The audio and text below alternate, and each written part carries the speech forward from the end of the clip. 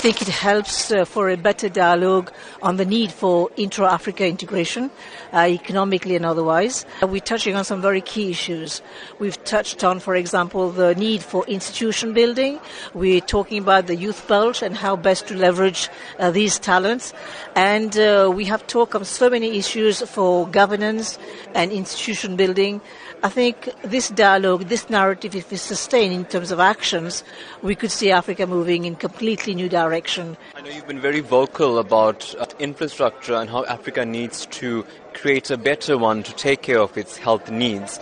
And you've cited the areas of government, of private sector and philanthropy as a major source to create a better healthcare infrastructure. How has that panned out thus far for you?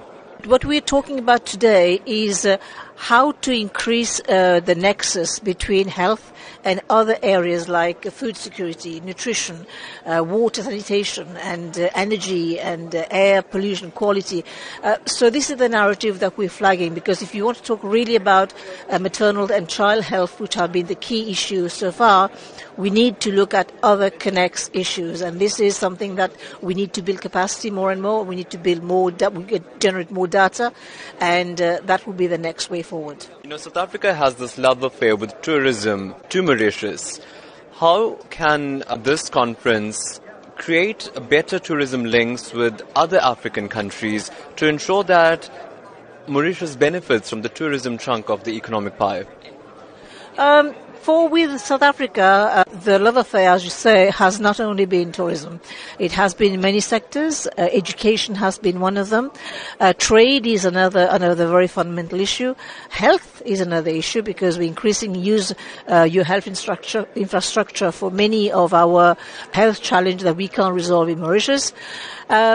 Why do South Africans come to Mauritius? I think, again, these are an introspection we have to see, but we have some of the answers in terms of providing security, for example, in terms of providing the necessary tourism infrastructure.